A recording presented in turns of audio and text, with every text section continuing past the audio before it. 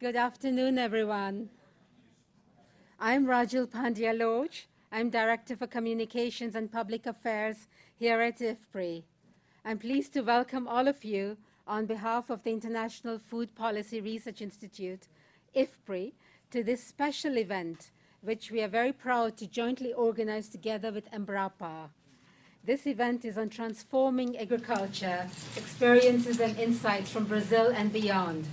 We are absolutely delighted to hold this event here at IFPRI and warmly thank our Embrapa colleagues for giving us this opportunity. Thank you to those of you who are joining us here in person.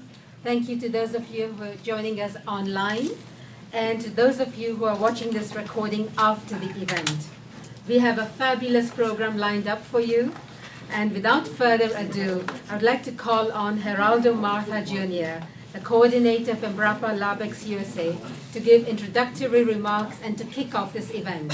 Thank you very much. Geraldo, welcome.